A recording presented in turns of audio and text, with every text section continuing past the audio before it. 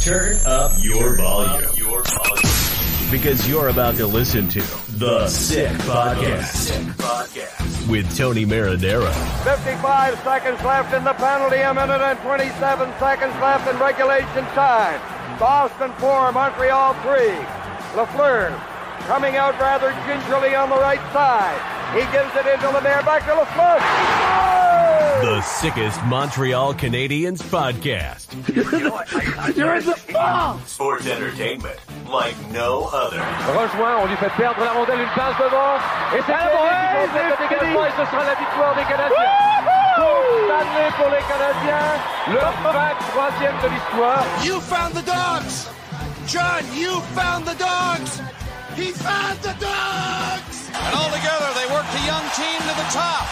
And now, a 24th Stanley Cup banner will hang from the rafters of the famous Forum in Montreal. The Canadiens win the Stanley Cup. Brought to you by Energy Transportation Group. Driven to be different. 8.6 beer. Intense by nature. And Locage. If the last time you went to Locage was when the Habs won the Cup, it's time you went back to Locage. It's gonna be sick. Marinaro, it is the Sick Podcast, brought to you in part by 8.6 Beer, Intense by Nature, the beer for those who follow their instinct and live their passions in order to make their mark as well. Brought to you in part by Lacage. If the last time you went to Lacage was when the Habs won the Cup, it's time you go back to Lacage. The menu will surprise you. And brought to you in part by Energy Transportation Group, a leading full-service logistics provider serving all of North America, driven to be different. Mike Cinquino and Sean Gerard. We're going to be with you for about an hour right here on the Sick Podcast. We are live on YouTube, live on Facebook, and live on Twitter as we speak. And we're going to be talking Montreal Canadiens hockey, and maybe, just maybe, we'll get to something else, which has been the topic of the day in the city of Montreal and in the province of Quebec, which is, maybe we'll just tackle it. And we're going to tackle it at least a little bit. I mean, I think we have to. We're not going to avoid it. And anyway, the Montreal Canadiens yesterday lost their eighth game in their last 9. And Marty St. Louis last night at the end of the game talked about too many passengers. All right, too many passengers. And it seems like Marty St. Louis seems kind of like betrayed from the lack of heart or the lack of competitiveness from some players, or the fact that there is passengers. He talked about it notably in period number 1. So we're going to get to that and much more as the Montreal Canadiens prepare to host PK Subban's former team, the Nashville Predators, with PK Subban in attendance, because it's a night that the Montreal Canadiens are going to honor PK Subban. So you would think that there's going to be a certain buzz at the Bell Center that there hasn't been in a little while. All right. Okay. I want to say hi to Wendy, and I want to say hi to Stefan. Stefan has been listening to me on the radio for many, many years. And then when I left English radio, he followed over to right here on the Sick Podcast, and he got Wendy listening as well. Stefan's a former Montrealer who moved to Ontario, and he and Wendy live about an hour 20 from Montreal. And they reached out to me Wendy reached out to me via Instagram Messenger, direct message. And she said, we're big fans of the show, and is there any way that we can meet you? And I said, yeah, well, you know what? They went to the game last night versus the Seattle Kraken, and they said, can we meet you on Tuesday? And I said, yeah, you know what? I can meet for lunch on Tuesday at around 1 o'clock in the afternoon. And they were gracious enough to actually come to me, to Villa Sal. And so we met in Villa Sal, and we had a bite to eat. And we spent, I would say, a good 2 hours together. And we had a great talk, and we had a great lunch. And then when all was said and done, I drove them back to their hotel in downtown Montreal, and they're probably watching right now. And so it was a pleasure meeting you, Wendy, and it was a pleasure meeting you, Stefan. And I wish that we can have some kind of event one day, or some kind of gathering where I can meet all of you, right? You're about 238 watching right now on YouTube, and between Twitter and Facebook, you're probably about 500. I'd love to meet all of you. And I think it's an honor when people reach out and say, hey, you know what? I've been listening to you for a while, or I've been watching, and I'd like to meet you. And you know what? If there's some free time in my schedule, and today there was, I'll always make time for a coffee. So great meeting Wendy and Stefan. Pretty cool indeed. Eric Engels usually joins him. Eric Engels usually joins me on Monday nights, but because, of course, the Canadians were playing last night and Eric had to work for Sportsnet and Sportsnet.ca, he could not join me last night. But the good news is that he can join me tonight. So without further ado, let's bring him in. There he is. How you doing, bud? I can't hear you. Can you hear me? What a start to the program that is. Isn't that lovely, eh? Can you hear me now? I can. I said, what are the chances you're wearing pants under that desk? What would you say? Like 0. You don't think I'm wearing pants? I don't think you're wearing pants. You might be right. But tonight you're wrong. Oh! Yeah. Beauty track pants? Yeah. Are those Diodoras or Nikes? Okay, there you go. Yeah. Good old Nike jogging pants. As a matter of fact, I'm going to say this. I've never done a show where I wasn't wearing pants under the desk. Okay. Well, I'm not going to be standing up. Never. Now, I did a show where I believe I was wearing PJs, like the old Pierre Cardin's, like the style of like 30 years ago. I think that I may have done one where I was wearing PJs. But for the most part, if it's not the Nike track pants, it's the Adidas track pants, but I'm usually wearing track pants. The second, I'll dress up when I have to work television, of course, Monday to Thursday night. But, when I wake up in the morning up until when I leave, I'm wearing track pants. The second I got to leave for work, at that point, I change the track pants and I'll put on a pair of jeans or a pair of dressier pants. Seriously, though, go through the Zoom era. Like, what percentage of people do you think are actually wearing pants in their Zoom meetings in the mornings? I would say it's 50-50, right? Like, you know what? I don't even want to think about it, to tell you the truth. Chris says only George does the show naked. By the way, are you aware of that one? Do you know that one? No. So George Larac's a contributor on Thursday nights for the most part. All right. Yeah. He was off on vacation during the holidays, but I've since contacted him, and he's going to be he'll join us on Thursday night. Okay. Following the Canadians and the Nashville Predators. I did a show with him. I don't remember which city he was in, whether it was Edmonton or whether it was Halifax or Toronto. Like, it was one of the three. I don't remember where, but he was actually, so he wasn't wearing a top. He was in a hotel room. He was lying down on top of the pillow, and you didn't see anything, like you weren't able to see from the waist down. But when I asked him if he was wearing anything, he actually said he wasn't. And so needless to say, I was very, very surprised that night. I was quite shocked, to tell you the truth. I was quite shocked. And at one point, their own style, At one point, I don't know if he was just moving around, he was getting uncomfortable, but it looked like he was going up and down on that pillow. And I was speechless. And me being speechless doesn't happen very often. George is an entertainer. George is definitely an entertainer. Yes. One of the best entertainers on sports radio in Canada right now. I do believe Canada lost their best one. Okay, but anyway, that's another story for another day. And the truth shall set you free. Hey, Marty St. Louis, all kidding aside, mind you, I wasn't kidding. Marty St. Louis talked about passengers last night at the end of the game, and he thought that there were too many, especially in period number 1. So I'm going to put you on the spot right away to start the podcast tonight. Who do you think he was talking about? I'd have an easier time telling you who he wasn't talking about. Oh, that's a good one. So let hold on a second. Let me start it. He was not talking about Jake Evans. Correct. Now you give me a name. Uri Slafkovsky. Yeah, that's the next best name I was thinking of. I'll give you the rest. Suzuki and Caulfield were not passengers yesterday, despite the fact that they obviously did not they were. produce. In the first period, they absolutely were.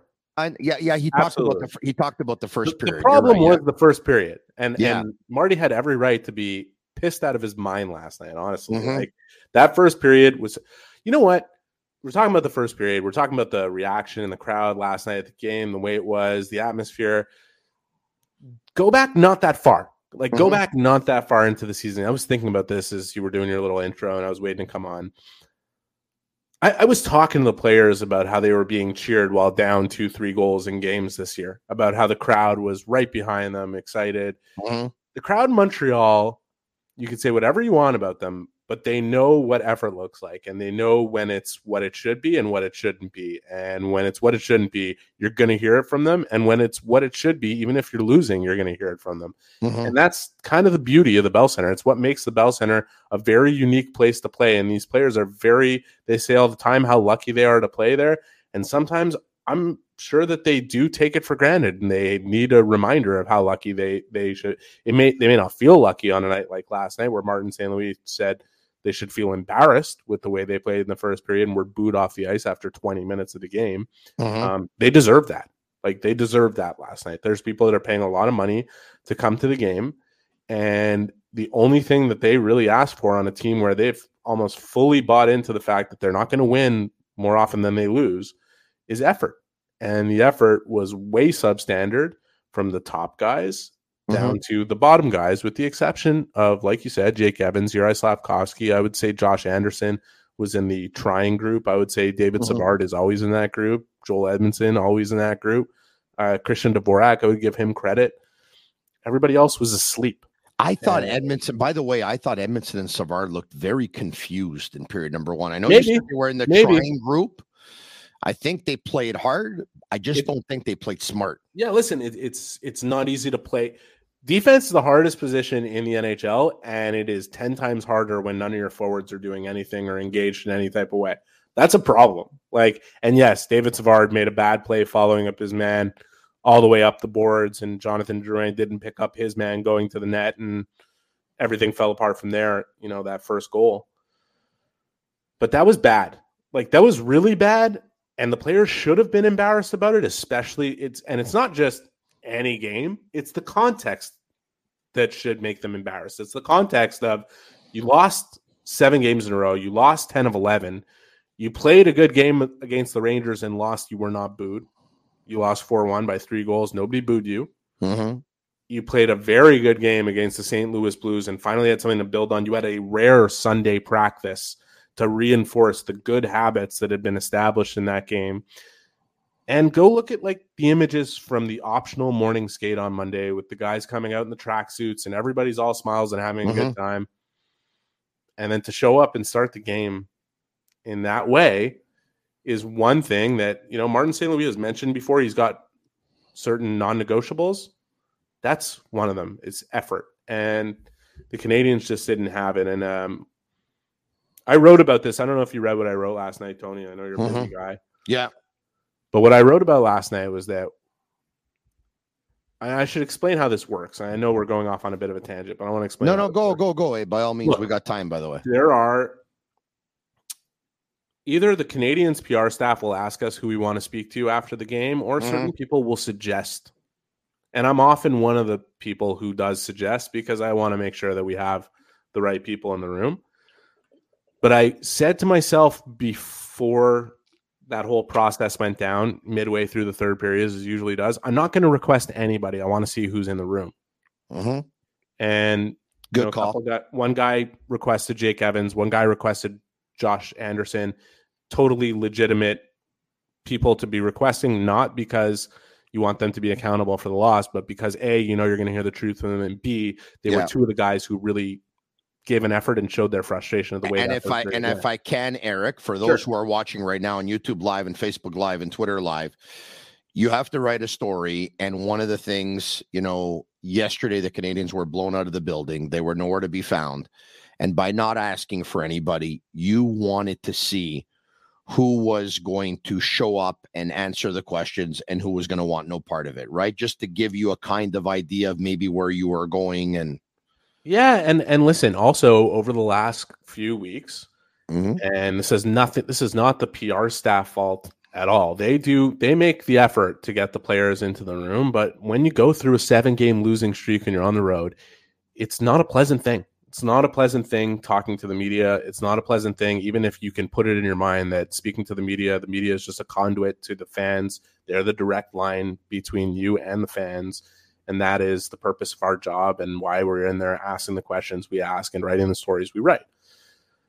And it takes time to build this type of culture of accountability. And I have no doubt those guys, the way they'll view it is they're accountable to each other and nobody else. And that's totally understandable. But at the end of the day, when you have a game like you had against St. Louis and you come out with something that Martin St. Louis said in that first period they should have been embarrassed about, and he was 100% right, they should have been embarrassed about it, you'd like to see somebody in the room or everybody in the room say, we're all wearing this tonight. We win as a team, we lose as a team, and we're all going to wear this. And when that door opens and those guys come in with their questions, no matter how nauseating they are, we're all answering them. That is like a solidarity, accountable kind of, and I'm not saying that I expect that, but it's something, if I was a fan of the Canadians, I would want to see it. And when the doors opened and Uri Slafkovsky was there, and Arbor Jacki was there, and Sam Montembeault was there, because those were 3 guys that you wouldn't really pin the loss on. And of course, Nick Suzuki was there. And Nick Suzuki fell on his sword immediately. We had an unacceptable first period, he said. It started with my line. Mm-hmm. Great. Okay. And it's not an easy thing. He's 23 years old. He's a first-year captain. He's going through the hardest losing streak the team has been through this season with him as captain. Having lost 8 of their last 9, and he's got a goal in his last 16. Yeah, and he's in his roughest patch of the season, right? Mm-hmm. So good for Nick. What I'd like to see is the rest of the Montreal Canadiens say, Nick, we got your back. Like we're standing there with you. And I've seen it in the past. Like this is my 15th year covering the team, and like there was times where the GM would walk into the room and say, you guys are all wearing this loss and you're all going to be in here when those doors open for the media. I definitely remember a couple of occasions like that. Mm-hmm. When a team really hits a maturation point and becomes next level and grows as a team, and this is part of the learning process and the maturation process of this team, if they're going to get further along in their process than anybody feels they'll be now, like if they want to get further along quicker, these are the types of things where if that initiative can come from within the room, it will speak a lot to who these guys can become, because winners stand up and are accountable when something like that. Same way when you win a big game and you want to share the spotlight with everybody else, own the loss. You win as a team, you lose as a team, you live as a team, you die as a team. Like that.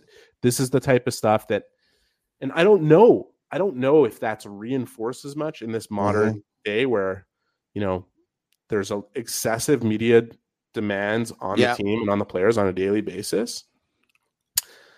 But it's something that I don't think it's the PR staff's responsibility at all. They do as much as they can to try and help us. At the end of the day, they can't force anybody to do anything. Yeah. You'd like to see it come from within the room. And Martin St. Louis, like any coach always says, Marty says nonstop, I'm not in the room. Yesterday, he was asked about the players and how they were reacting, and he said, I'm not a fly on the wall listening to everything everybody says, so I can't tell you. I like that, because what Marty St. Louis wants more than anything is for the room to take care of itself and for the room to emerge, and to the point where he doesn't have to say what would have to be say after a first period like that. He would expect that everybody would get up in the room and say that was unacceptable. And so Eric, you're obviously very, very close to the team. When they travel on the road, you travel on the road. When they play at home, you're at the games at home. After practice, you're in the locker room. After the games, you're in the locker room. When the games are going on or after the game, I'm here hosting the podcast. Okay. I'll tell you. And so obviously you got a great feel for the room. I'll tell you what it looks like for those who are detached and from the outside.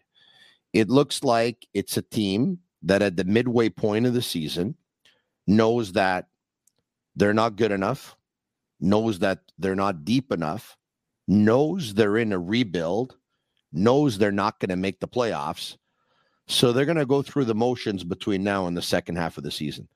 Now, that might not be the feel in the room, and that might not be the message, but that's what it looks like from the outside. It also looks like there's some players who don't have the best work ethic in the world to begin with, and there's 2 or 3 of them. There's 1 or 2 who are not the most consistent performers ever either. And it looks like there's some veterans and some players on the last year of their contract that are waiting to be moved and want out. So when you add that all together, whether it's true or not, you're going to have a lot of passengers. See, I think the most important thing you just said is whether it's true or not, because it doesn't really matter if it's true. Perception is reality. If that is perception, it doesn't matter if it's necessarily true. But that perception is not one that a hockey team should want to be out there. They shouldn't want their fans feeling as though that's how they feel about it. I would say this. There's a lot of guys on this team that were here last year. They don't want to relive what they went through last year. They're in a funk, and they've gone through a really rough stretch here. Is it exactly like last year? No. There's a lot of differences. You look at it from a macro level, so do I. It's my job. On a micro level, I think you have to kind of pin it down to each individual case, because there are some guys sitting here wondering, where am I going to be in a month? There are some other players feeling like, when is my opportunity going to come in the place of one of these guys who doesn't know where he's going to be in a month? There are some players who are wondering, when might the axe fall on me and my opportunity might be done here and I'll have squandered something. And it's hard not to be distracted at this time of year. I think the Canadians will find a way back to a win one, lose one rhythm through here to the end of the season. I do think what was established in that game in St. Louis is not just suddenly going to disappear, even if it looked like it against Seattle last night. But it's something that, if it wasn't reinforced in the loss to Seattle, it will be for every loss that follows, is that you cannot take for granted how hard you have to fight and how hard you have to work to generate a win at this time of year and against the quality of opposition that the Canadians are facing from here to the end of the schedule. And I don't think they want to lose game after game, no matter what their fans want from them. So it's really more on a micro level, right? Like what each individual player is going through, how they feel on a given day, and what the distractions are that come with it. Because let's not be under any illusions. There are distractions. They're paid a lot of money to focus on one specific task. There's a lot of things that come into their minds when they're on a team in this type of situation, where there are guys that are going to be moved out between now and the deadline. There are guys who are going to be papered down to Laval. There are guys who are going to get a promotion up the lineup and are waiting for that opportunity. There are guys like Nick Suzuki and Cole Caulfield who have hit a bit of a lull and have to pick their game up and carry the team on a nightly basis without much support behind them. Like, you know, there's a lot of different individual situations that leads up to that macro perspective that you have. But I hope some of the Canadians are hearing people like you and somebody else say those types of things, because it's not the perception that they would like to be pervasive in the marketplace. Yeah, no, I hear you. So talk to me about Juraj Slafkovsky now, who by all accounts, even though obviously the Canadians didn't score last night, had one of his better games in a while. Does that change what's next for Slafkovsky, or was Slafkovsky always going to stay here? Was he going to go down? If he was going to go down, does that one game maybe change someone's mind? Yes or no? Your thoughts on on all that? I think it is day by day with Slafkovsky. And is there a big picture plan that's been put in place for him? Potentially, probably. Otherwise, he might have been sent to Laval by now. I could give you 100 good reasons to keep him with the Canadians and 100 good reasons to send him down. You know, it really doesn't matter what I feel about it or you feel about it or what everybody in the marketplace is talking about and how they feel. What matters is there's two things that people should keep in mind no matter how they feel about the situation. Yeah. One is the Canadians they went on a limb and chose this player. They went on a limb and chose this player. They knew this was the most important decision that they were making. They involved every single one of their scouts, anybody with an opinion in it, and allowed their top guys who run the draft and had the most viewings make that decision with the sign-off of the GM and the VP of Hockey Ops. They believe in this player. There's no question about that. And I can promise you that for as much as Tony Marinaro wants to see him succeed, whether it's in the AHL or the NHL, so long as he becomes the best player possible, no matter how much the average fan wants to see him blow up the league when the time comes 3 to 4 years down the line, he's matured into the type of player we all think he can be with the talent he exhibits. The Canadians want that more. The Canadians want it more than anybody. So I think given their track record and the way they've made their decisions, which I think we'd all agree has been really strong so far, I don't have much reason to doubt their intentions. I don't think this has anything to do with optics. I don't think this is, if we send them down, we're going to look bad. I don't think that is any factor in the decision. I don't think these guys are afraid of that at all. They have to decide what they think will be best. I think they've made a mistake by keeping him here, and I think they made a mistake by not sending him to the World Juniors. I don't think this management team has made a lot of mistakes. Yeah. And I'm up for discussion. I mean, we're going to find out. When are we going to find out? We're going to find out in 3 years from now or 4 years from now, if you're right. I have a couple of opinions, whether I'm right or I'm wrong. I mean, one thing that I probably wouldn't. No, but when will we find out, Tony? We're only going to find out probably 5 years down the line whether or not it would have been a good move to actually send them down or keep them here. I don't think it's too late. I'll say this. Is it too late to do it? Let me ask you that. No, it's not too late. So then I'll say this. Okay. I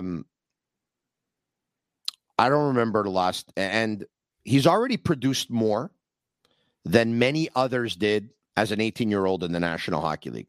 So that's not a huge issue either. Okay. It's the best league in the world, picking up points as an 18-year-old rookie. It's not that easy. And the guys who do it usually are really, really special. Okay. Having said that, I don't remember when was the last time he scored. I don't remember when was the last time he picked up a point. I don't remember when was the last time he was like a big-time plus player. I don't remember. And I think he's got 5 shots in his last 11 games or whatever it is. I don't even remember. So even though it's not the end of the world, I would imagine that if he's playing in Laval, his 13 minutes become 17 and a half minutes. I would imagine he's not going as long without scoring a goal. I would imagine he's not going as long without picking up a point. And I would imagine, consequently, his confidence level will go up because he'll be demanding the puck more. He'll be getting the puck more. He'll have more time and space to do things. And he will be picking up more points. Picking up points makes you feel good about yourself. So you could. That's my only reasoning. No, I don't even know if I'm right. I'm on the same page, but at the same time, you could play devil's advocate with every single one of those arguments. You could also say that everyone said the same thing about Jack Hughes, his first year in the NHL, another first overall pick, and that this would damage him the way it's going, and that it's not working. Everyone is saying the same thing about Lafreniere 2 years later. When it looked like Lafreniere was going to bust out, the way he played in the playoffs was fantastic. I don't know. I know one thing, for as much as I'm around the team and as much as I've been exposed to Slafkovsky, who at no point has come across to me as a shaken man. I have to defer to a degree. It doesn't mean that I do believe that it would really benefit him to go play 15 games in the AHL with you could even tell him we're bringing you back up after this hard number of games. Correct. Yeah. I'm happy you brought up Jack Hughes, by the way, because I don't think it would hurt him. Let's put it that way. There is an argument to be made that it would before you get to Jack Hughes. The argument would be that if he goes down and doesn't produce, and then all of a sudden it becomes a fiasco, and that really does damage his confidence. I hear you. There is a risk in that. It's possible. Yes, you also have to have confidence that if you send them down, that he's going to turn it around too. I mean, I'm glad you brought up Jack Hughes, though, because Jack Hughes in his rookie season, and this should be noted because not a lot of people know this or remember this, he had 21 points in 61 games. He had 21 points in 61 games. 3 years after that, he's at the midway point of his season. He's got 49 points in 41 games. This guy's on the verge. This guy's on pace to hit 98 points. And he was a point per game player last year too. More than that. He picked up 56 points in 49 games. But so you did good to bring that up. There's a tweet that on our chat, on our YouTube live. Before you read it to me, I have another one to bring up to you. Sure. There was a kid in Montreal. He was the youngest player in the league. He scored 11 goals and 34 points. And that was pretty good production as an 18-year-old in the NHL. Alex Galchenyuk. Jesperi Kotkaniemi. Kotkaniemi, that's right. Yeah. So I'm just saying, you just brought up Jack Hughes' numbers, which were markedly worse than Kotkaniemi's were in his first year. And Kotkaniemi was the youngest player in the league. Yeah. Anyways, go on. On YouTube Live, Meme Dream Team, I think, is having fun playing with everyone on the chat and playing with their emotions, because he basically said that the Canadians picked up a bust in Juraj Slafkovsky and then said we could have picked Cooley, Wright, Jiricek, or Nemec. Instead, we got 0 points in 13 games. Slafkovsky is a bust. Now, to Meme Dream Team, A, you could be right. B, I'm not willing to call an 18-year-old a bust. I'll draw my own conclusions in about 5 years from now, at the very least. But I'll say this. I think your message on the chat, I don't think it's overly smart. Like, you're talking about a player that has 0 points in 13 games, but you're talking about rather having Cooley, who plays at the University of Minnesota, Jiricek, who plays in the AHL for the Cleveland Monsters, Simon Nemec, who plays in the AHL for the Utica Comets, or Shane Wright, who plays in the OHL and is, on his verge to joining the Windsor Spitfires. I mean, let's stop talking stupid, please, for a second here. Like, you might be right. He might end up being a bust. You might be right. He might not end up being the best player in that draft year. But, please don't bring up his points and then mention that you should have had Cooley, Wright, Jiricek, or Nemec when, one of them's at the University of Minnesota, one's in the OHL, and two in the American Hockey League. I mean, it's a stupid example, is it not? I don't care where this kid ends up, whether it's in the AHL or the NHL from here to the end of the season. I'm willing to put my reputation and neck on the line and say he will not be a bust. There's not a scout that I speak to a lot of scouts, a lot of executives in the NHL. Every single one of them unanimously still believes that he's going to be a top 6 forward, and a lot of them say top line forward. You can see the skill, the size, the speed, all the attributes. I could see the character, that is the one thing that has me hesitating on my opinion that, the AHL is the best place for him right now, is he's been unbristled by this whole thing. Has his confidence sunken a bit? For sure, unquestionably. Is he having a crisis of conscience over his play? No.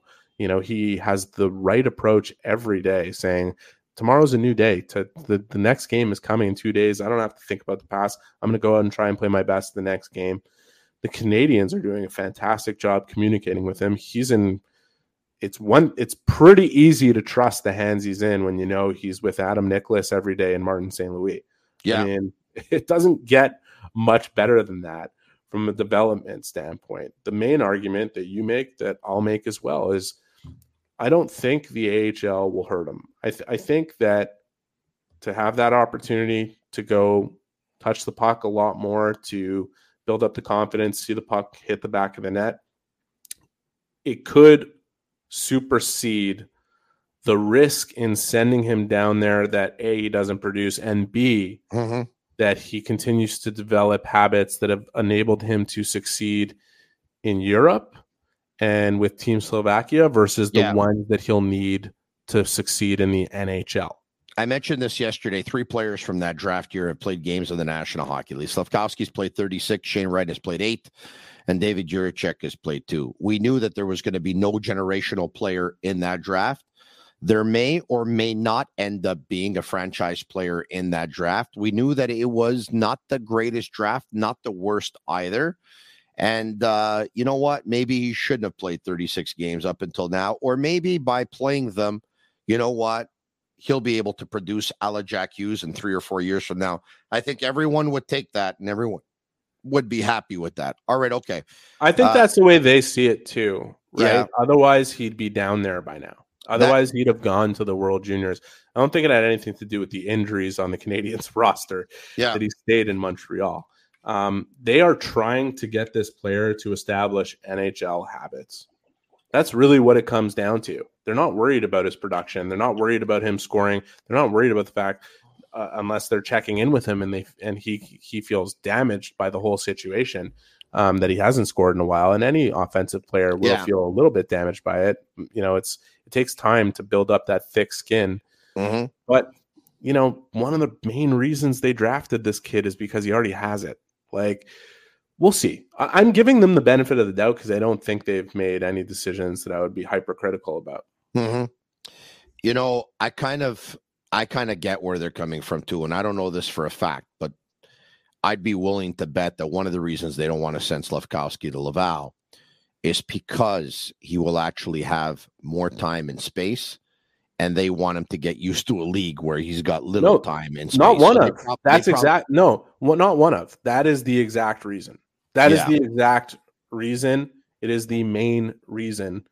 Otherwise, he'd be there by now. Yeah. Yeah. If you're really thinking about what is going to make this player better, that's the way they see it, is that when he was in Europe, he was told, go ahead, cut the middle, use your skills, dangle a guy, skate past a guy. Nobody's going to be able to touch you, this and that. When he was with Team Slovakia, even at the Olympics, playing against men and professionals and really good players, but not the best in the world, he was still able to get away with it and do it and score his goals. You can't do it in the NHL.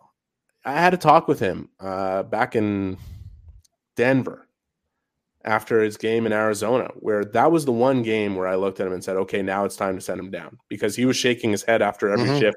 He was mad at himself. And I said, one of your best habits is that you're always looking for the middle of the ice. But I think you're realizing that you can't always do it in this league where there's, you got defensemen being paid $4 or $5 million purely as defensive defensemen. That is you haven't faced that before. And they're paid to shut that down. You got to be able to read those situations. And he said, yes, it's exactly what I'm working on. So that's why he's not down in the American Hockey League right now, because they want him in a league where he can't. I remember speaking to Ken Hughes very early in the season and him saying, if we send him down to the AHL and he goes and dangles guys, is he really learning how to become a better NHL player? So I think that is part of the blueprint, but they do have to evaluate it on a daily basis anyways. I'm sure you're probably, after days and weeks, and I'm feeling the same way, where we've spent too much time anyways talking about this whole situation. I hear yes, right? We have. Yeah, a shout out to Playground. They have over 600 machines, poker tournaments, and Playground casino games, daily promotions, and unmatched customer service. Why go anywhere else? Located just over the Mercier Bridge, only minutes from downtown Montreal.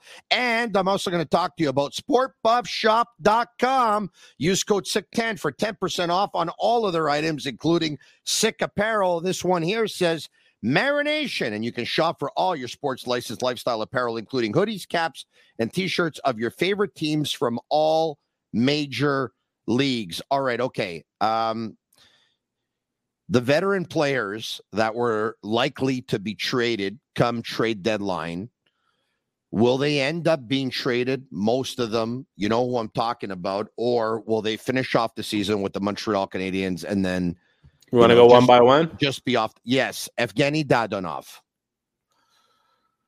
If he keeps playing the way he played 2 of the last 3 games, there's a chance. There's a chance that he'll be picked up. There's a chance. Take half his salary, and there's Jonathan Drouin. Take half his salary, and there's a chance. I think it's probably the very minute chance. Yeah. When you say half his salary because of cap implications, because of salary implications, if he's traded, you can retain. Like they're only on the hook for they're expiring contracts. Most of them will be paid by the time the deadline comes around. Teams that will even think about acquiring players like that just for depth purposes would need Montreal to hang on to 50% of the salary to do it. Would they be willing to do it if all they're getting for the player is a 5th or 6th round draft pick? I'm not sure. You'd like to see them be able to boost their value to the point where it becomes a 4th round pick or something like that, or a middling prospect, whatever it is. And if they're able to do that, the chances increase. Right now, it's a 50-50 proposition at best for both players that we just mentioned. Because, man, look at the situation in the NHL right now. What are there, 19 teams up against the cap? There's 15 in long-term IR. Like, you gotta start playing well. And I think Dadonov certainly has started to play a bit better. Drouin has been playing pretty well for the last little while, but at $5.5 million and what he actually brings, if you're able to sell his playoff pedigree, because he has been a good player in the playoffs anytime he's been there. I'll say that about him. And I want to say this because it's been on my mind and it's been bugging me quite a bit. The fan base is so tired of Jonathan Drouin that if you ever mention him in any kind of good way, they'll hammer you. They'll hammer you. And it's not right, because I'm telling you, he's been playing. He did not play well last night. Yeah. That was one of the last 15 games that he actually didn't play well. He's been playing well. He's been generating chances, making things happen. He was a big part of the reason the power play came alive against St. Louis. It's not an excuse, but you know why that is, right? He's in year 6 of a 6-year deal. I get it. At $33 million a year, 5.5 a year. Those 6 years passed very, very fast. And those fans were waiting for Jonathan Drouin to play like Jonathan Drouin. Yeah. And unfortunately, it didn't happen with a lot of regularity. And we're not going to. When it did happen, he got hurt and he just was never able to get back on track. Right? And we're not going to sit here and say that his value is good enough that it's a guarantee he gets moved between now and the deadline. We'll see what happens. It's a shame. It's a shame that things didn't work out, because at the time the Canadians were really looking for a star, and it never hurts when it's a francophone star, and of course they love those, and it didn't work out, and it's too bad. I think it's safe to say, though, Eric, that it kind of doesn't matter what he'll do between now and the deadline. He will not be a Montreal Canadian next season. Are you prepared to say that? I think the answer is fairly obvious, but I'd be really surprised if he was, but I'd never say never. Yeah. Okay. That's good enough for me. Who's next on the list? So Sean Monahan, I mean, he's out with an injury, but you would think that when he comes back, I mean, he's the kind of player that there's a lot of teams, I think, would say, you know what, this guy can help us in the playoffs. He's out of the walking boot. He's skating every day. Yeah. And I don't think it's going to be long before you see him. They said, up to 2 weeks. And I think that's because they're taking their time to make sure that when he does come back, he's healthy, because he's getting traded. And if you didn't recognize the value that he has at 17 points in 25 games, boy, did you ever notice when he was He's gone. Such a good player. I think he does everything good, Eric. Yeah. Well, they have missed him. They have missed him so much, because with respect to Christian Dvorak, he hasn't been able to fill the void. Jake Evans has stepped up his game. Jake Evans is beyond reproach right now, the way he's played. I don't care if the offensive production isn't what it was a year ago. This kid has really matured into a veteran player on this team. He's a leader. And what you saw from him last night in that game was a really good example of how much of a leader he actually is. He does the little things. He takes care of the details. He does his job with pride. And he's been asked to do a hard job, a defensive job, and he does it with pride. But man, just coming back to the point, holy crap. With Sean Monahan, the value is really clear in the player. Yeah. Without him, it's become even clearer. So you hope he comes back fully healthy, because he's going to net a good return in a trade. I don't know if it'll be a 2023 draft pick, first round pick, because those are going to be a real premium and they're going to be hard to get for rental players. But I wouldn't strike it as a possibility. And I think getting a 2024 first rounder is very possible, or getting a really good prospect for that player is possible. And as much as the Canadians like his value to their team and love him, and if for whatever reason, if he gets hurt again and the opportunity passes to trade him, the Canadians will re-sign him. They'll bring him back. But they're going to capitalize on his trade value because of where they are as a team, and because that's what you have to do. If you don't do it, you're selling yourself short. And I think there will be teams. The only way you wouldn't do it is if the value wasn't there on the trade market, and I have a hard time believing that it won't be, considering not only what he looked like with the Canadians, but what scouts have seen from the Canadians without him. Matrix is real. Tony Have you heard the news with CF Montreal with in regards to Sandro Grande? No, Matrix. I've been on planet Mars for the last 48 hours, so I didn't hear. Yes. Even I heard it. Yes, Matrix, I heard. And look, when it comes to soccer in this city, in this province, I know the news before it actually becomes news. So don't worry about it. I'm on top of it, and I will tackle it in the next 5 minutes or so. All right. I'm going to give you my opinion on what went down. So I'll tackle it. But yes, I definitely know the news. All right. Sandro Grande was my son's technical director for 5 of the last 6 years. All right. So, I was the one that actually mentioned yesterday on GAC at TVA Sports that Sandro Grande was on the field at Marie-Victorin training the CF Montreal reserves. So giving him a heads up that Sandro Grande was indeed going to be named the head coach, which they ended up making official at around 6:30 p.m. last night via press release. And anyway, earlier this morning at around 9 a.m. this morning, the team made it official that he was they went back on their decision and he was actually relieved of his duties. So he didn't even last, he didn't even last 24 hours at the helm. We'll get to that. All right. Okay. Are those the players that we went through? Dadonov, Drouin, Monahan. Are those the players who I believe at the forward position are in the final year of their contract? Yes, all 3 of them are in the final year of their contract. Okay. So you want to get to the ones that aren't? Well, those are less likely to be traded, right? And we're talking about Armia, we're talking about Gallagher, we're talking about, we can name so many names. We're talking about Mike Hoffman. We can talk about Joel Edmondson on defense. I mean, Josh Anderson. Yeah, those are Josh Anderson. Obviously, has several years left. I'm not Gallagher. I'm not putting my money on it, but nothing would surprise me. Let's put it that way. So if I say right now, one player will be traded for sure come trade deadline, whose name is not Sean Monahan, you would say, who is it?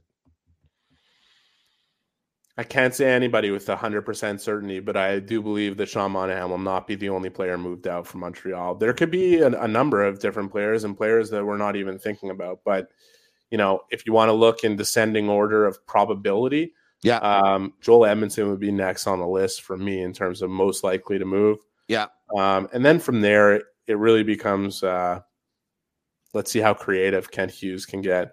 I also think, as we get closer to that, if he can move early, if Kent Hughes can move early, which he did last year, he also opens up the possibility of taking on salary, which could be extremely advantageous to collect assets for all these cap-strapped teams. Like that is, it won't surprise me. Like we're a couple months out from the deadline here. Yeah, when we get to about a month out, like just.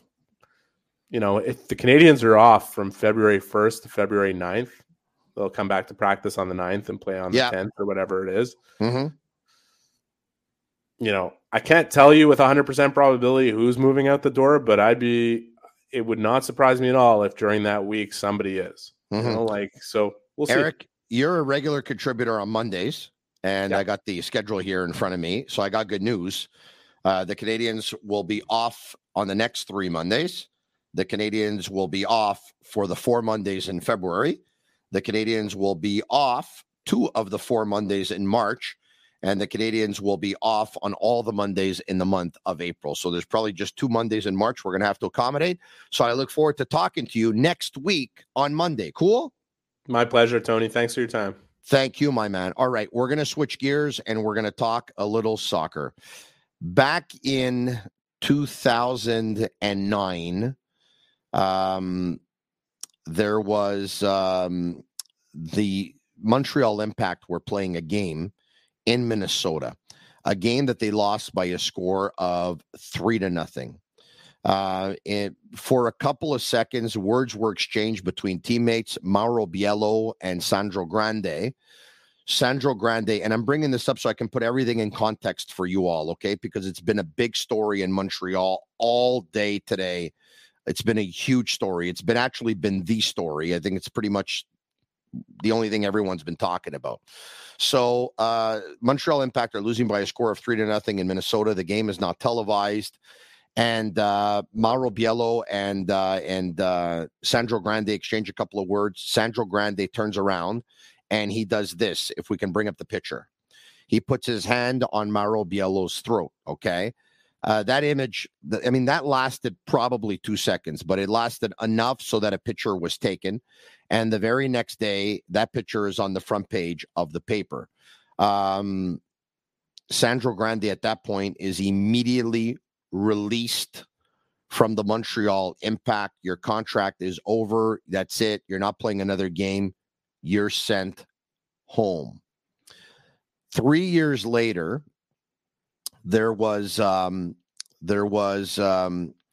attempt by a shooter at the Metropolis to shoot Prime Minister Marois. And from Sandro Grande's Twitter account, this comment came up. The only mistake the shooter made last night was to miss his target, Marois. Next time, my man, I hope. Sandro Grande went on to say that at the time that his account was hacked. Later on that evening, on a Facebook post, he did take issue with separatists, call them hillbillies and farmers, and said that they're just not very intelligent. It's unimaginable. And that, they're, I believe that they're welfare cases or something to that effect. He obviously got into a lot of trouble for what happened. He had to meet with, I believe at the time he met with the police. He met with different levels of, counselors in Laval, where he resides out of. He issued an apology to the PQ. I believe his apology was accepted. He agreed to actually do seminars on the dangers of social media and letting some of the athletes know that, you have to be responsible, and talking about his issue and what happened. He did so on at least 3 occasions. And then he went on to work for the Quebec Soccer Federation. He went on to work with the athletes and soccer players of the National Training Center. He went on to work with girls and boys players from Cégep Montmorency out of Laval. He went on to be the technical director of Le Club de Soccer Les Étoiles de l'Est, and went on to be the technical director of the Montreal Manic Academy. And most recently, he was the technical director of FC Laval, who is an affiliate team of CF Montreal. Based on the last 10 years, his body of work and his ability to develop players, and he's known when it comes to player development as one of the best coaches in the city, one of the best coaches in the province, and one of the best coaches in the country. Well, CF Montreal hired him. Yesterday, he conducted his first practice at around 3:30 in the afternoon at Complexe Marie-Victorin. At around 6:30 p.m. last night, a press release was sent out and a tweet by CF Montreal confirming that he was hired as the head coach of the CF Montreal Reserves. And in that press release was a statement from Sandro Grande talking about the terrible mistakes that he made in the past and that he's learned from them, and how, regretful he is, and that he's learned from his mistakes. Following that announcement and following that press release, there was a lot of pressure on social media from a lot of people who obviously weren't able to forgive what he said or what he tweeted or what he posted about 10 years ago. It all came back up and he lived it all over again. The PQ sent out a series of tweets last night. Monsieur Plamondon did. And the team started to have second thoughts. So they spoke to him this morning, and they told him that they were going back on his decision. A lot of people were saying they were going to cancel their season tickets. They were mad at the club. They were very upset. And so less than 24 hours after he was hired, he was relieved of his duties. Joining me right now, I bring on one of his former teammates. Hi, Ali. Ali Jerba, how are you? How you doing, Tony? Very good. Thank you for doing this. Ali, I don't know if you're on your phone, but if you actually put it sideways, we'll be able to see you on more of the screen, okay? If you don't mind. No problem. No, that's not working. There we go. No, that's not working either. No, if you turn the phone over, no. Okay, no, Ali, let's go back to the way it was, because clearly it's not working here. So let's go back to it's okay. We'll do it this way, Ali. Ali, No Sandro Grande, let's put the cards on the table, okay? He's not only one of your former teammates, he's also a very good friend of yours. And, Yes. and obviously, you're saddened for your friend tonight. You know what? I wake up this morning. It's been a long day, Tony. I'm not gonna lie to you. It's been hurting me the whole day today, and it's 11 o'clock, and it's still. I feel like it's a nightmare. It was gonna be finished soon, and everything can go back to order. So I don't even have word to say it, and it's a sad day. It's a sad day for soccer in general. Okay. I know Sandro well. I've mentioned on a couple of occasions today that my eldest son played under his direction for about 5 years. Okay. I obviously, I said that from a soccer perspective, he's one of the best player development coaches in the city, one of the best in the province, and one of the best in the country. So I understand that part of it. Some asked me if he's a friend of mine, and I said, listen, when you're together with someone, around someone for 3 times a week for about 5 years, there's no doubt you're going to develop a friendship, okay? So yeah. Sandro is obviously an acquaintance. I'm not going to hide from that. It doesn't take away from the fact, though, Ali, I think I can speak for yourself as well. You're a friend of his. I consider myself a friend of his as well. It's not because we're friends of his that we're going to say that what happened in 2012 is not a problem. It was obviously very wrong. It was obviously inexcusable. It was obviously unacceptable. It was obviously very disappointing. And it was obviously a huge, huge, huge mistake. If you read social media, I think most people wanted CF Montreal to reverse their decision, which they did. There are some, maybe they're the minority, though, who have said, this guy apologized 10 years ago, and then for the next 10 years went on to rehabilitate himself, re-educate himself, try to make amends, have seminars, talk to people, issue an apology, have it accepted, go on to work for 5 or 6 different organizations, never had any issues in those 10 years. Why is he reliving this again? Oh, my friend, I think it's very tough to imagine why they're putting back to that situation. And I think then only not looking as a friend, as a family member, his kids, his parent, they have to relieve all that emotion all over again for something. Then you know what? After it's been 11 years, then he's been working on himself, and we know the guy. We see him world class. You know what? He went through a lot of things on his life, but now then he have opportunity to be better and to show those kids a better way to do things. I just think that is a sad news. Yeah. I think, Ali, there's a button, by the way, if we can get back to it. I think it's the auto rotate. It's the auto rotate. If you take the auto rotate, your auto rotate might be locked on your phone if it's an iPhone. If you take it off, then you can slide it back and it'll work. You know what the auto rotate button is? You want me to show you, or? It's this one here.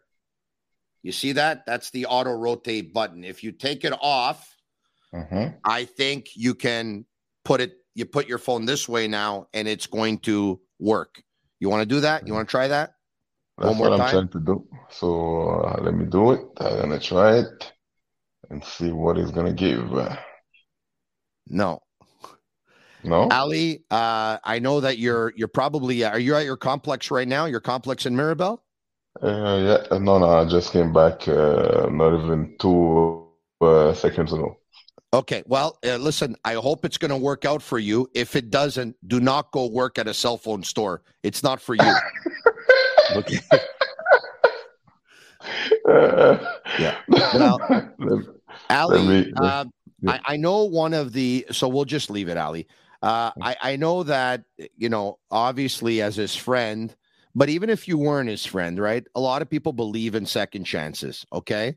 Yes. Some will probably say, well, it's more than 2 chances for Sandro Grande. But first of all, the picture that we showed, okay, there are some that are taking a lot of issue with it, saying those are extremes, acts of violence. You played the game for a very long time in different cities and in different countries. Your thoughts on what happened that day? You know what? If you play the game of any sport, you're going to know then it's all about emotion. And it's not to have an excuse for what he done or whatsoever, because they have other situation that went worse than what Sandro did on that picture. And we saw it all over the news then. In England, they have some of those players on the same team. They're fist fighting. They give them 2 yellow and they kick them out of the game. And they came back, they shake hands, they move on, and they forget about the story. The only time that I see then that story got so big is in North America and Quebec especially.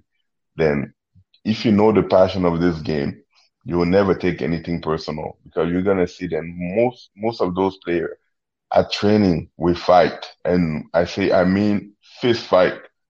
So it's not something that was new for me or new.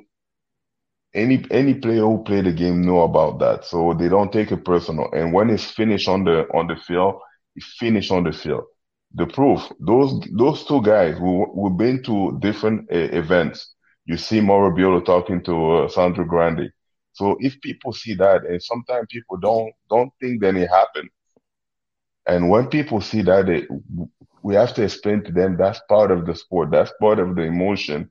Nobody took that and is a personal. And today, those guys, they can talk, they share drink, they share a special moment together. They came to my complex and they were both happy, same feel, we enjoyed the time. So people, they don't know about Mauro has forgiven Sandro for the gesture. It was never an issue. As a matter of once it was over, it was over. I remember I was covering the team back then, and I believe they were actually laughing it over the next day, but shortly after, Sandro was released from the Montreal Impact. So now you talked about there's stuff like that happens. There's stuff like that that's even worse that happens. Players have got into fist fights at practice. Players have slapped each other at practice. Players have got into fights in the tunnel. Players have got into fights in the locker room. Gennaro Gattuso, tried to choke Tottenham assistant coach Joe Jordan and then was suspended 4 games by UEFA. He's gone on to coach 8 teams after that. Zinedine Zidane tried to cave in Marco Materazzi's chest and went on to be the manager for Real Madrid. Now, I'm not excusing the gesture, okay? And obviously, he regrets it. There's no doubt about it. We're just giving examples of what happened. We are not excusing Sandro's tweets. They were wrong. We're not excusing his tweets and his posts. They were a mistake. They were a huge mistake. The only thing is that some are coming out and saying, hold on a second here. All the politicians are taking issue with Sandro today and are taking issue with CF Montreal and saying, you have to fire Sandro Grande. Where were these politicians when he worked for Soccer Quebec? Where were they when he worked with the National Training Center? Where were they when he worked with Cégep Montmorency? Where were they when he worked with Étoile de l'Est? Where were they when he worked with FC Laval? Where were they? the things about I've been on the soccer business for a little while now, Mm-hmm. and when I see the way this guy, and not only my friend, touch the life of those kids, and that's my first question, like, where is all those people that have so much negative opinion about him? Where they been? Because all those players that I met, they can tell you how Sandro changed their life, how he groomed them to be a better human being, better soccer player. But I can be like, you know what, politics is politics. It's not something that we want to touch. We don't know nothing about it, Tony, about politics. I'm not good at it, so I cannot have any opinion. Me, I can only have opinion what I see and what I live every day. So when you see a man who decide to turn his life over and build better human being after himself made a mistake, then we're not there to we're very aware of what mistake that he made and he recognized it, and after 10 years he come back to be a better man, and that's what I find is very hard for me to swallow as a pill. So I'm like, you know what, some of those people, they did worse than him and they still give them a chance to be better. Why people they're so hard on Sandro Grande? You just said some people did worse. There are some who are involved in sports, who were involved with drunk driving. On the other end, there are some who lost their lives. They did pay a price, but they went on to work in sports thereafter. There are some who were arrested for allegations of domestic abuse, and there were some who still, and they still work in sports thereafter. So the tweets, the posts were very bad. No doubt about it. But second chances existed for some, and the second chance did not exist for Sandro Grande. Now, CF Montreal, even though they're under a lot of criticism, they believed in second chances, right? So that's why they were willing to hire Sandro. Like, they knew of what happened, what transpired back in 2012, and they said, hey, you know what?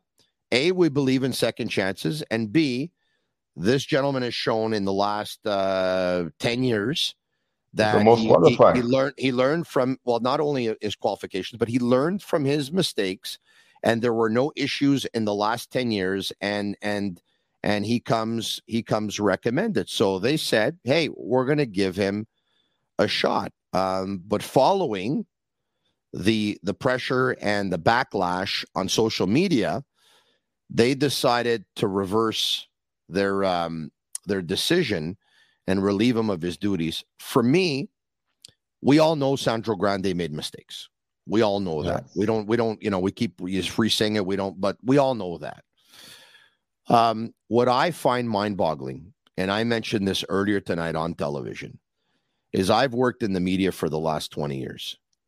I'm not the most educated person in the world. I never went to Harvard. I never went to Yale. I never even went to Concordia, for that matter. And very unfortunately, I never even did a year of university because I didn't get accepted. And still to this day, it's one of the biggest regrets in my life, not being able to educate myself more. Having said that, I knew the second that they hired him that this backlash was coming, this decision was going to be reversed, and he was going to be relieved of his duties today. I find it mind-boggling, with all due respect to everyone who works there, that when this was talked about in the studios, there's not one person who raised their hand and said, I think this might not go over well. I think we might have a problem. I'm agree with you because it's very sad the way what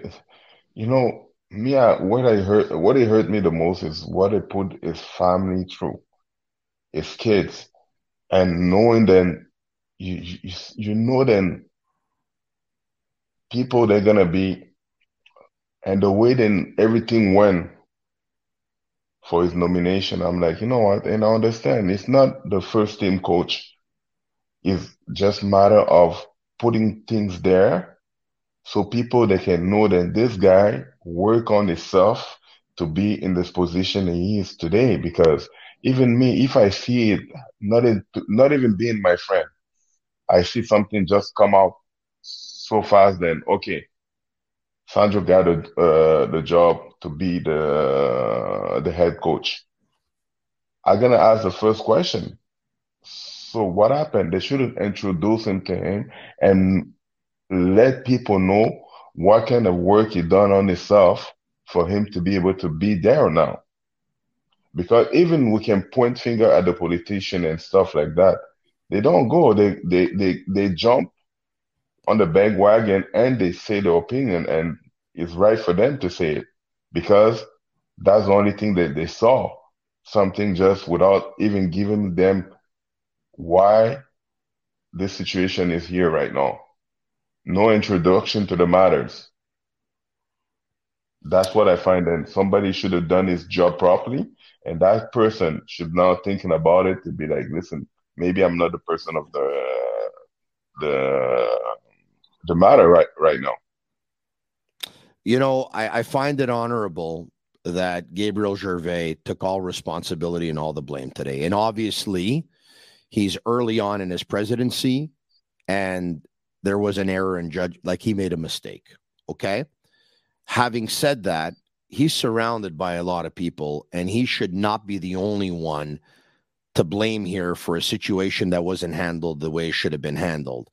He's obviously surrounded by others, some of which who have a lot of experience. There's VPs of several departments. There's marketing, there's sponsorship, there's communications, there's soccer culture. There's this, there's several people surrounding him.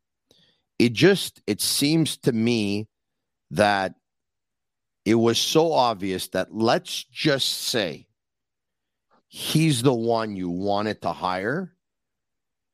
The steps just to me seem so easy. The first thing you have to do, you have to reach out to Pauline Marois. You have to see if you can have a meeting in person along with, Sandro Grande. You have to see if that can happen, if there could be a Zoom call. You'd have to make Sandro have this personal meeting or the Zoom call with Madame Marois and others from CF Montreal to present his apology, to explain what he's done in the last 10 years, and to see if that apology, first and foremost, was accepted. If that happens, well, then at that point, you know what? You have to talk with levels of government. You have to talk with the PQ party, and you have to see if your apology in that respect could be accepted as well. Then maybe there should have been a roundtable at some point, have some members of the media bring up a few situations up, and then bring up the situation with Sandro and see. And then it should have been basically a percolation, several steps that had to happen. And if you're able to make progress in all those steps, at that point, you can gradually try and integrate him into the group. I mean, what they just did was they had the interview. They talked to him. They said, okay, boom. All right. Okay. This happened. Yeah. All right. Okay. Last 10 years, you've been good. Okay. We're going to hire you. Boom. We put you on the field. All right. Okay. We'll send out the press release. We'll actually write it. We'll say you're apologetic. Okay. And then the second there was a tweet from Monsieur Plamondon of the PQ, and their decision was made, and there was no going back. And then it was over. It was not handled well, and it's very unfortunate. I think everyone lost. I really believe everyone lost, because you talked about his family, and it's easy not to think about him today, but once again, he realized the terrible mistake. He issued the apology. And so he thought there was closure 10 years ago, right? He thought there was closure. Yep. His kids, and I don't know if they were aware or they weren't aware, but maybe starting today, and maybe for the next little while, and maybe as long as they're in school, there's going to be someone who's going to tell them that their father is racist or terrorist or violent or You know, It's the main thing I saw today, Tony. It was yeah. unbelievable.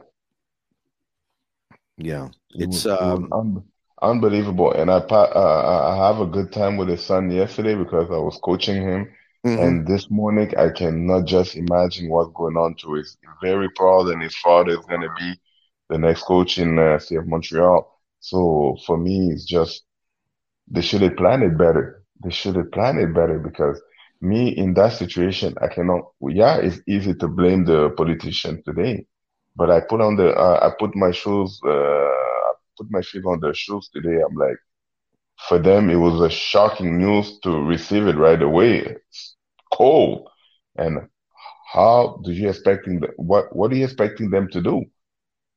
They shouldn't be introduced the same way that you say a couple of minutes ago.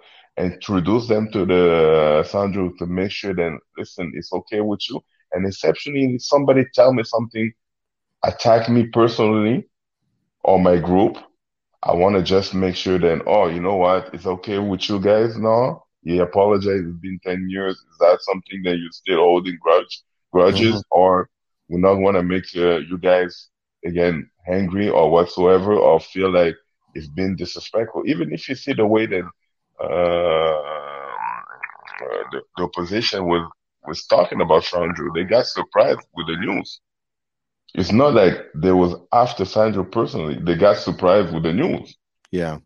Look, Ali, I know that CF Montreal has been they've been taking a lot of heat for this hiring. They got some sort of relief from the fan base and some of their supporters today when they announced that they were reversing the decision. They were relieving Sandro of his duties.